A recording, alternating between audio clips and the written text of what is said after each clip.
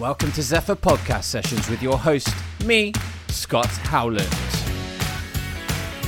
To find out more about Zephyr and how we're helping leading brands and businesses with customer journey orchestration, visit www.zephr.com.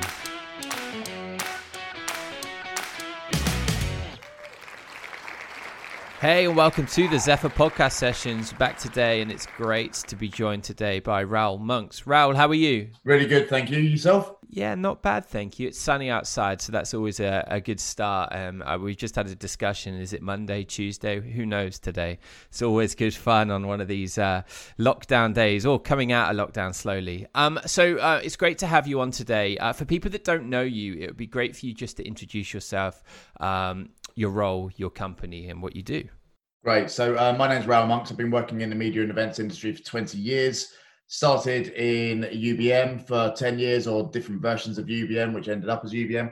And then I moved into start my own business, which is Flume Sales Training. We set up in 2010, and I set up the business having brought in numerous different sales trainers into the business I was in before, and realized that a lot of the training that was happening wasn't really making a massive difference in terms of behavioral change and ROI and all of that, and thought there's definitely a space for a company out there that actually works in terms of sales training. And I'm sure there's plenty of others out there now, but back then there was definitely a gap. So I set up the business, and flash forward 10 years, we're here now, and we're very well known positively in the media and events industry, and we focus on helping teams to adapt to today's buyer, which right now is a massive area because everything has changed. Absolutely, and that's kind of what we're going to dive into today on this shifting perspectives, and hopefully this is quite useful for some of the media and publishing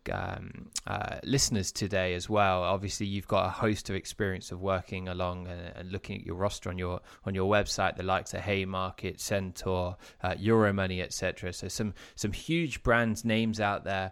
I think it's well known, right? But why are perspectives changing?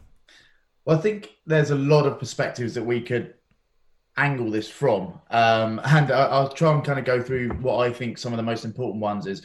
So I think perspectives of salespeople, sales leaders, events and media companies are changing a little bit in terms of their perspective towards development and training. And I think that is because there's been such a change from the buyers and slow down in terms of decisions and the reticence to making decisions, that there's a realization that development has to happen now, whereas there's often been this feeling in the background over the past 10 years since starting Flume that for some people they could get away without the development, whereas now I think a lot of people are realizing, wow, we need to do something. In fact, one of the summits we ran recently, we polled the audience. We had about 400 people there, and 99% of people said that sales development was critical to their business success now. The 1% that didn't say critical said very important. So there's definitely an overwhelming feeling that the perspective around sales development and training has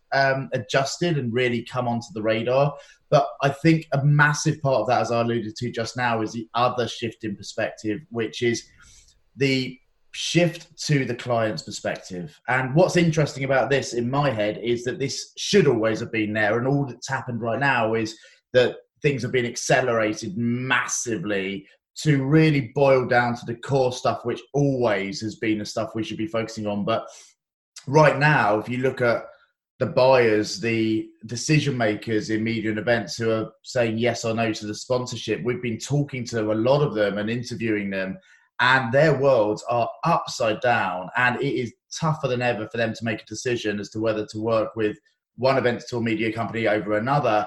And it's incredibly important that the sales experience is helping them make an easy decision. And what they're saying to us over and over again is most sales experiences right now are not doing what they need, and it's making it harder for them to make decisions. So the biggest shift in my head in terms of perspective is to the importance of the clients. And that's interesting because obviously, I guess, even over the last few years, there's been a lot of feature sales instead of value sales. So when I'm saying that, they're selling the features, what you're getting at every step of the level at the event, instead of actually what do the buyers want, and what do the buyers need? What's going to make the decision makers tick? Yeah. Is it, for example, and I guess this goes into the ROI, where is that ROI coming from? Is it coming from leads that they're pumping into the sales pipelines? Is it coming from qualified leads or opportunities that are coming into the sales pipelines? I think once you start to understand this and unpick this, you can start to progress and map your features accordingly and apply pressure to the right side of those. Obviously, it works across all different verticals, but essentially in this media and event space to that sponsorship package, but you can order it in the way that's going to show more value to that client. Yeah, it's such an interesting one. I mean, I could probably talk for about 2.5 weeks on this one subject, but when you talk about things like features and selling the features, it's always been a problem and everyone's always talked about it, but it's again been something that salespeople could potentially get away with because there was such a demand for especially the live events, and marketers had much freer budgets. Right now, again, it's just been accelerated. The buyer cares much more about themselves and staying safe, and they're in survival mode. And so if you look at their buyer persona and what their role looks like on a day-to-day, the challenges they've got now, the impacts and results and ROI that they're measured against, that's changed. And if sales teams, leaders, events and media companies aren't updating their buyer persona and thinking, actually, what challenges do we solve right now that the clients care about? What results and impacts can we have right now that are really going to say, we understand your world? And what's changed in the decision-making process for those clients? If we're not adapting to that and working that out, then every message you put out there sales-wise is just going to fall flat. And that's really a massively important thing, is that buyer persona bit. No, absolutely. And I was just going to add to that. Obviously, people are reviewed on their results, right? So what's coming through, and maybe take it back a year ago, there was budgets in place and marketing teams were spending it on events, for example, and they weren't really maybe carefully watched under every kind of penny they're spending. They might have 500K that they can go and spend on events, or maybe that's quite a big budget for some of these companies, but you kind of get the idea that could have gone, and as long as they don't overspend that budget and they bring in a certain amount of leads, maybe 3 of the events they do bring in most of the leads, they're not going to get questioned on the rest of the events. Whereas now, I think it's every event, everything is watched, every penny is kind of under the magnifying glass to see what's coming out of it. And I think that's a big change in everything. People are more working out the risks, what comes with that as well at the same time, which is quite interesting. Yeah. What do you think? You mentioned shifting to clients' perspective and decision makers changing their kind of perspectives in that.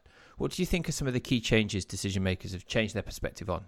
So it's a brilliant question, and it's one that I'm lucky enough to have heard from actual decision makers, buyers of media and events. We ran a summit, which is free actually for anyone if they want to listen to it, where we interviewed and discussed with decision makers in media and events that exact question and a ton more as well. And the main stuff that came out of that was that, okay, so number one, the way that the media and events buyer looked at events, as an example, wasn't really as an event. They saw it as a way to engage audiences. So the language they used was quite different than the language salespeople use in media and events. All they cared about was what's going to work this year in terms of engaging audiences. And the media and events platforms were just a way of driving and delivering that. So actually, they're just focused on results, just focused on driving KPIs. But you're right that what's changed for them is that there's far more risk in terms of making a bad decision. Because if you think about it, the way that decisions get made on any sort of marketing platform now, it's under such scrutiny, as you said. The stat before this, by the way, was that there's 6.8 decision makers involved in the average decision in B2B. But what they were saying is that's probably gone up a little bit, but actually what's really changed is that those 6.8 are now made up at the board level.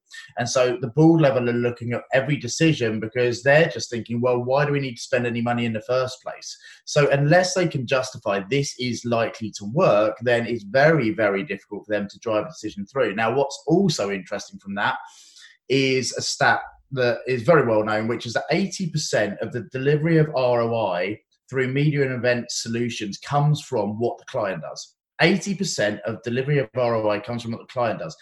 And only 20% is down to what you've actually sold them. That's why if you're listening to this and you're in an events company, you've got one company who went and took stand A, which is exactly the same as company who took stand B. Stand A did brilliantly, stand B did not so great. That's because of what they did. Now, what's interesting is there are some companies out there who are really realizing they've got to start taking control of helping their clients to drive ROI through media campaigns and through events, whether it's virtual, digital solutions, whatever it might be. And that's exactly what we heard when we spoke to the audience in Summit 2, was that the way that they're engaging with their clients, so it's a whole new perspective here, the audience's perspective, that's changed as well. So clients need to know what is and isn't going to work with the audience. That's changed, so that's tougher for them. So it's harder for them to get a decision through. The companies, media and events companies who are thriving or doing better right now are the ones who are helping them understand how to engage the audiences with teaching, stories, best practice, all of that stuff, and really taking control and not just saying, hey, that 80% is up to you, but actually we've created processes to try and safeguard it. Because if you're not doing that, then you're leaving it down to the client to potentially make the wrong decisions or not be able to drive those decisions through. I think that relates to everything across those kind of events and things like that. I've been at various B2B events over the last, say, 5-10 years or whatever, where we've been on stands or presenting or whatever that might be. And there's this kind of, and I was talking about this the other week, there's this kind of experience that comes with that at events when you get upsold the package to sponsor the lunch tables or whatever that might be.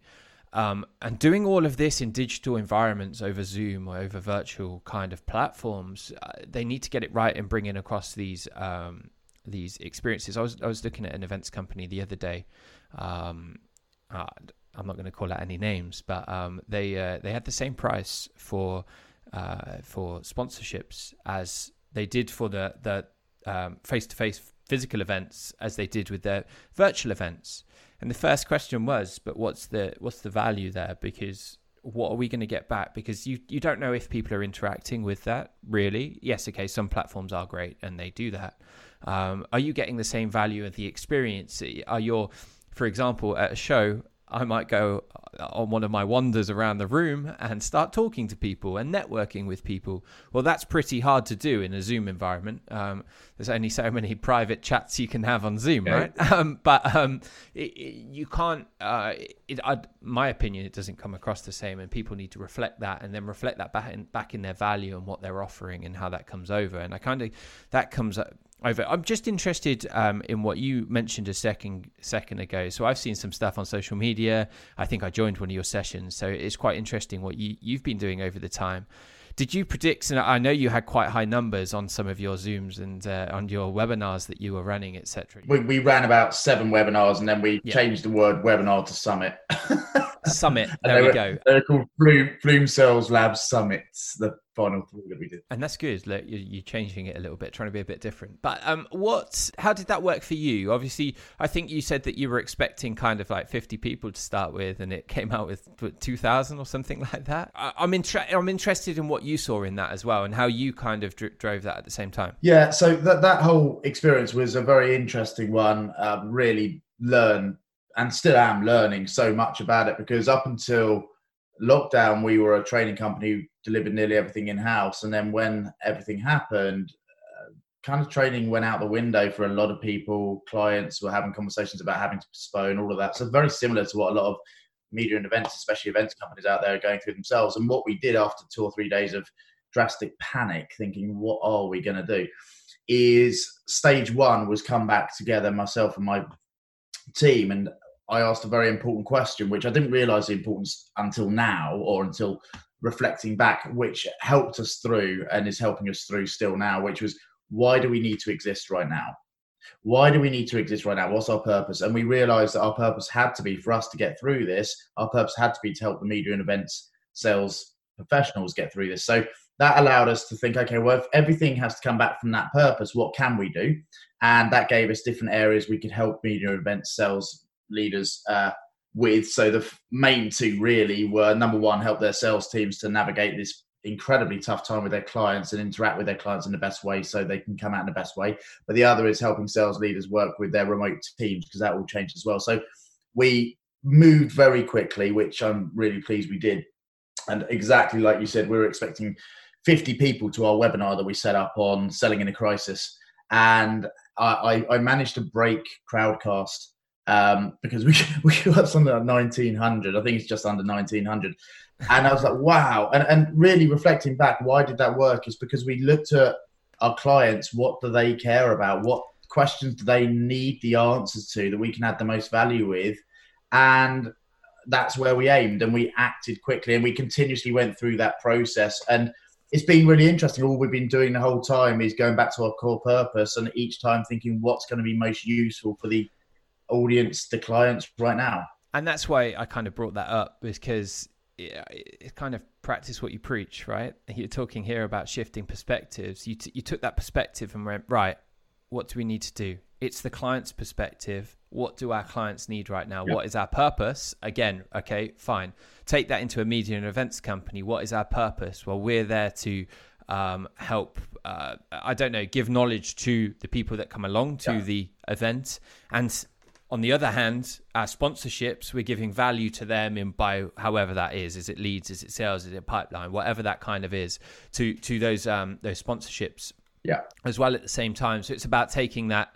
We're providing this event and sponsors come to us to kind of, right, we now need to proactively go out and target the right people at the right time with the right value to see what they're going to bring out and bring back. And this is common, right, across all kind of types of sales.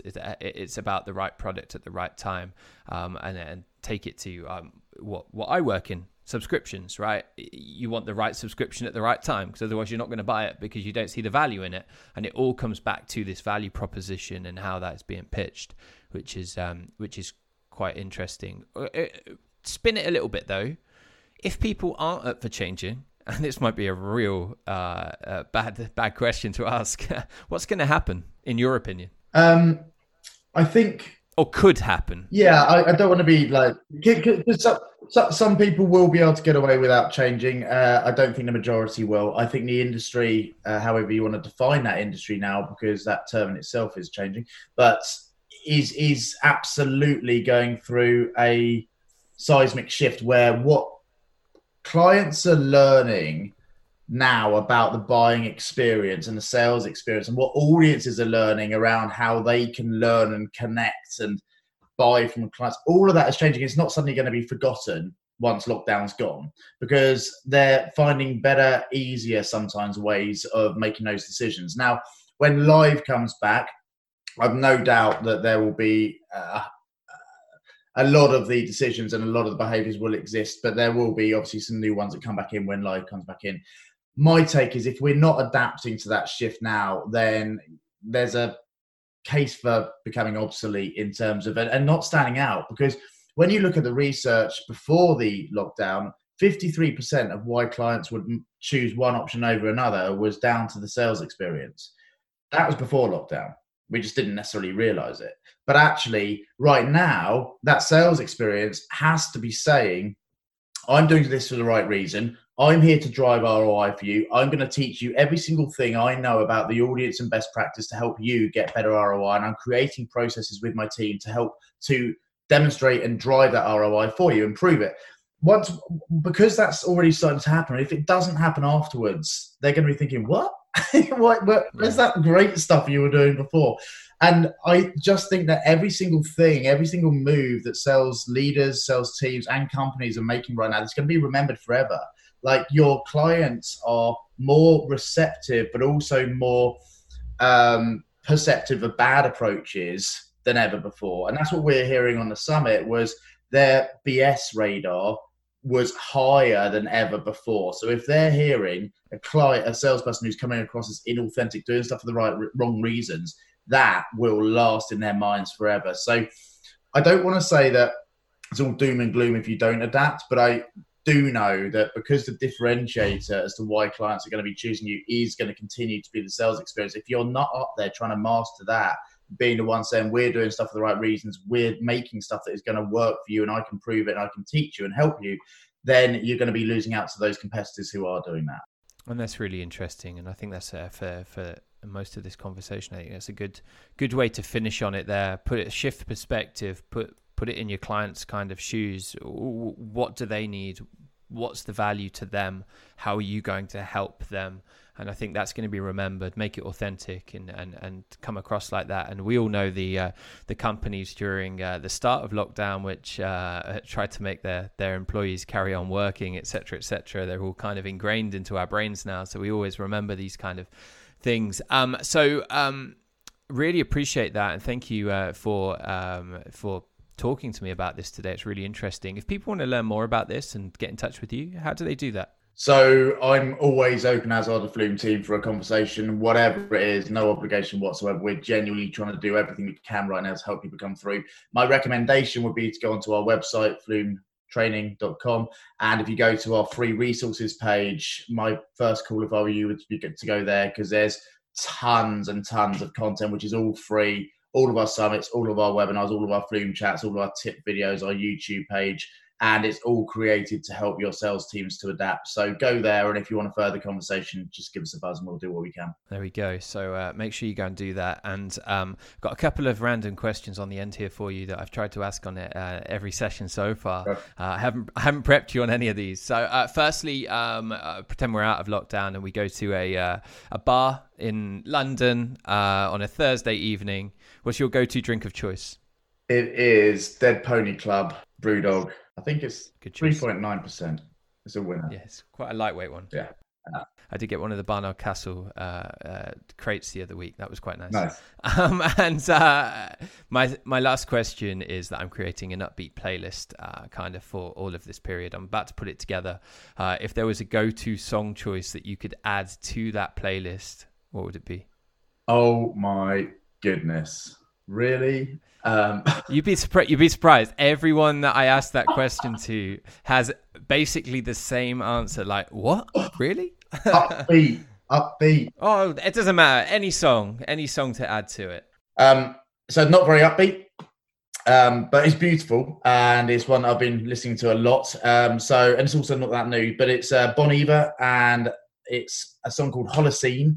An interesting fact: Bon Iver, his first album, which is For Emma, that's what it's called. The first song on that album is called Flume, and that's where the company name comes from. So look at that. He's an absolute genius. Go and have a listen. Yeah. Oh, absolutely. Love Bon Iver. And I've unfortunately not been able to catch him live yet. So hopefully over the next few years, once we can go to live music again, that'll be it's on my list. Look, Raoul, it's great to chat to you. Thank you very much for being on the Zephyr podcast sessions today. And I really, really appreciate your time. Everyone else, please go and check out flumetraining.com. Go and ping Raoul if you want to hear any more about sales and shifting perspectives. Thank you. Thanks a lot. Take care.